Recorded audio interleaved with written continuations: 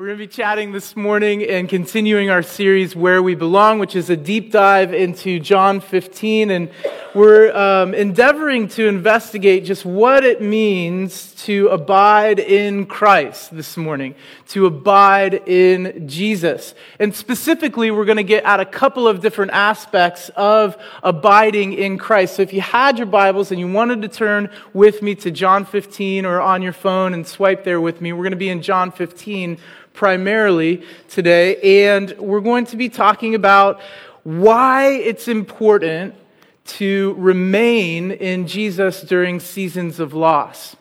And we're also going to discuss why or how do we remain in Jesus during seasons of loss. And then we're going to move on to why it's important to remain in Jesus during seasons of joy, and how we remain in Jesus in seasons of joy. So I'm going to attempt to tackle the whys this morning, and then Bridget is going to get practical and talk about the hows, and hopefully we'll meet in the middle of joy and sorrow, which is most often where we find ourselves, right? It's a good mixed bag of both, and meet Jesus in the middle of it. Meet Jesus in the middle of it. This word abide in the scriptures is really interesting. It's meno.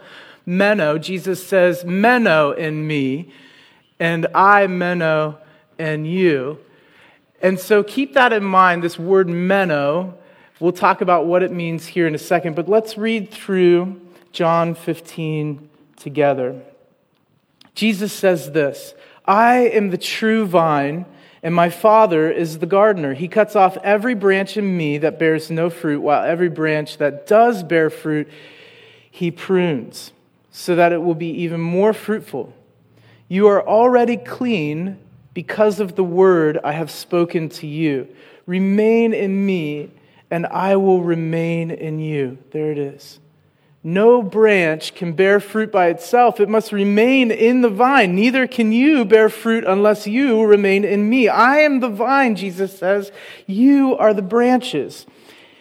If a man or woman remains in me and I in them, they will bear much fruit. Apart from me, you can do nothing. If anyone does not remain in me, they're like a branch that is thrown away and withers. Such branches are picked up, thrown into the fire, and burned. If you remain in me, and my words remain in you, ask whatever you wish, and it will be given to you. This is to my Father's glory, that you bear much fruit, showing yourselves to be my disciples. Holy Spirit, come. We've prayed multiple times, and we pray again. Welcome to the room, Holy Spirit. Welcome into our lives, Holy Spirit. We worship you this morning. We give you ourselves, tattered lives, broken lives, joyful lives, and everything in between. God, we say it's all yours. It comes from you. Life is a gift from you, Father. Come speak to us through your word today. Let Bridget and I say something that would be relevant to where we're living and what you want to communicate to people. Let us hear your heart, your thoughts, your dreams for us this morning. We want to know you, Jesus. We want to know the real you. Come, Holy Spirit. Amen. Meno, to abide. It means to remain, to stay where you are, unchanged. It means to continue in a fixed state. It can mean to take up residence, to take up a dwelling, to hold out, to stay put, to stay still, to stand fast. Meno is used in Luke 19:5 to describe when Jesus invites himself over to Zacchaeus' house. He says, hey, I'm coming to Meno with you. Get down out of that tree. I'm Menoing with you. It's the same Greek word that's used in John 1:32 to describe the Holy Spirit coming onto Jesus and staying with him. The Holy Spirit menoed Jesus, filled him utterly. It's habitual friendship with Jesus as an active relationship that ensures. Jesus says to us this morning, Vineyard Cleve, Meno in me, and meno in you. And so a couple questions to ask this morning ourselves as we work through this passage. Are we allowing Jesus to abide in us? Are we abiding in Him today? What places of loss or joy have we yet to invite the Holy Spirit in to change us? So why is it important to stay still, to depend on Jesus, to abide in Him in times of loss? We've all encountered loss over the course of the past couple of years. And I'm going to reference a book that Sarah's been reading from a Sharon Forth recommendation, to which we are eternally grateful because this book, y'all, is beautiful. And Tish Harrison Warren writes this in her book, Prayers in the Night. And I just thought it would be a good moment for us to just soak in these words. We're going to have this words on screen, but I just think this passage is so beautiful and really sums up why it's important to abide in Jesus. Tish Warren writes this: beauty does not take away the pain of suffering or vulnerability. If you wanted to, yeah, there it is. It's not like cicada song or good coffee make it hurt any less to lose a spouse or a friendship or even just to have a hard day.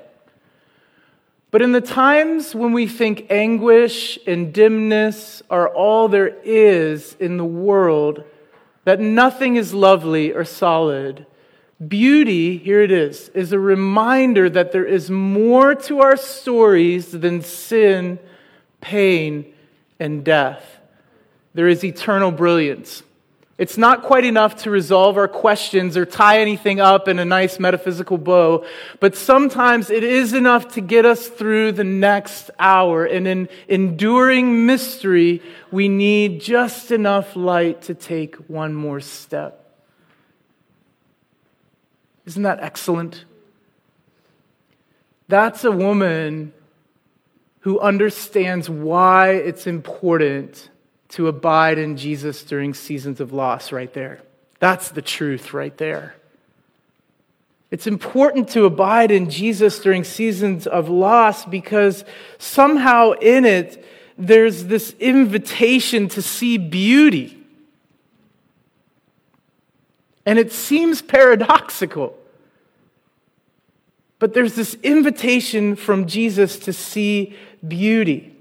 It's important to stay connected because somehow our loss, this subtraction, awakens in us God's invitation to beauty and all that is eternally good and brilliant. And it all comes through pain and suffering. Oh, the mystery of God. Go figure.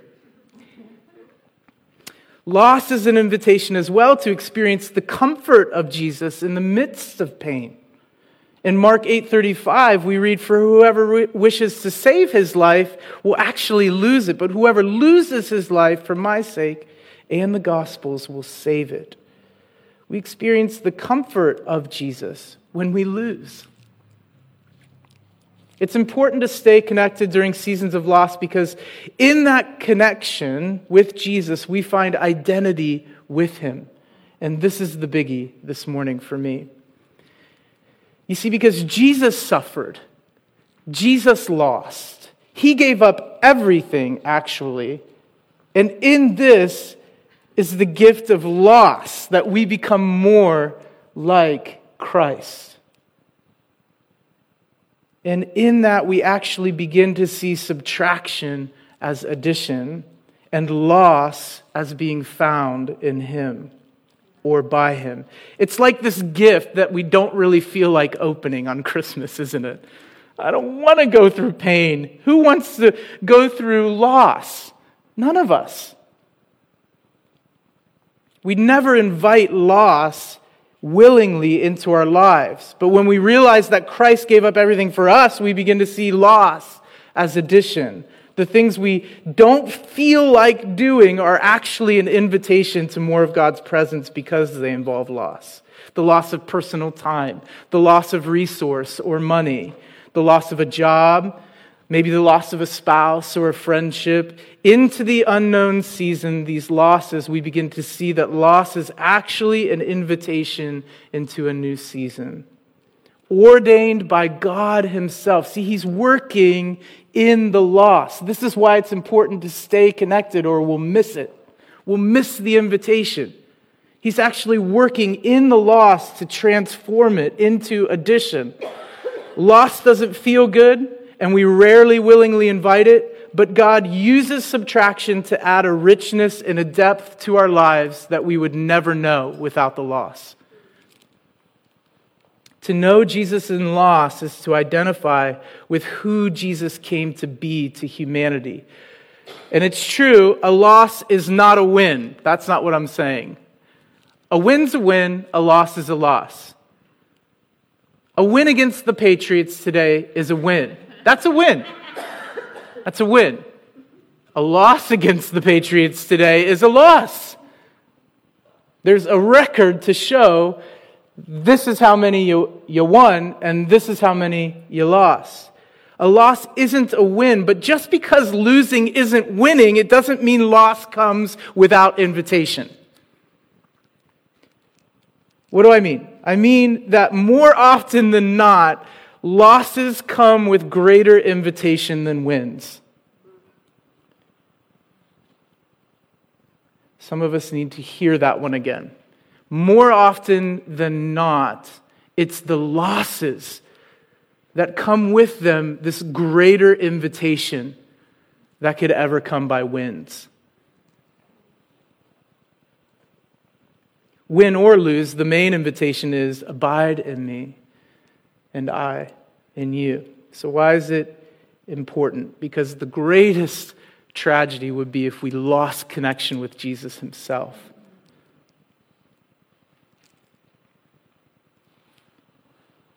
This is why it's important to stay connected to Jesus in seasons of loss. And then the side note here, which is a big footnote, but the side note is that when we go through loss, and as we identify with Jesus more and more, as we become more like Christ, he changes us to become more empathetic people to other people who are experiencing loss.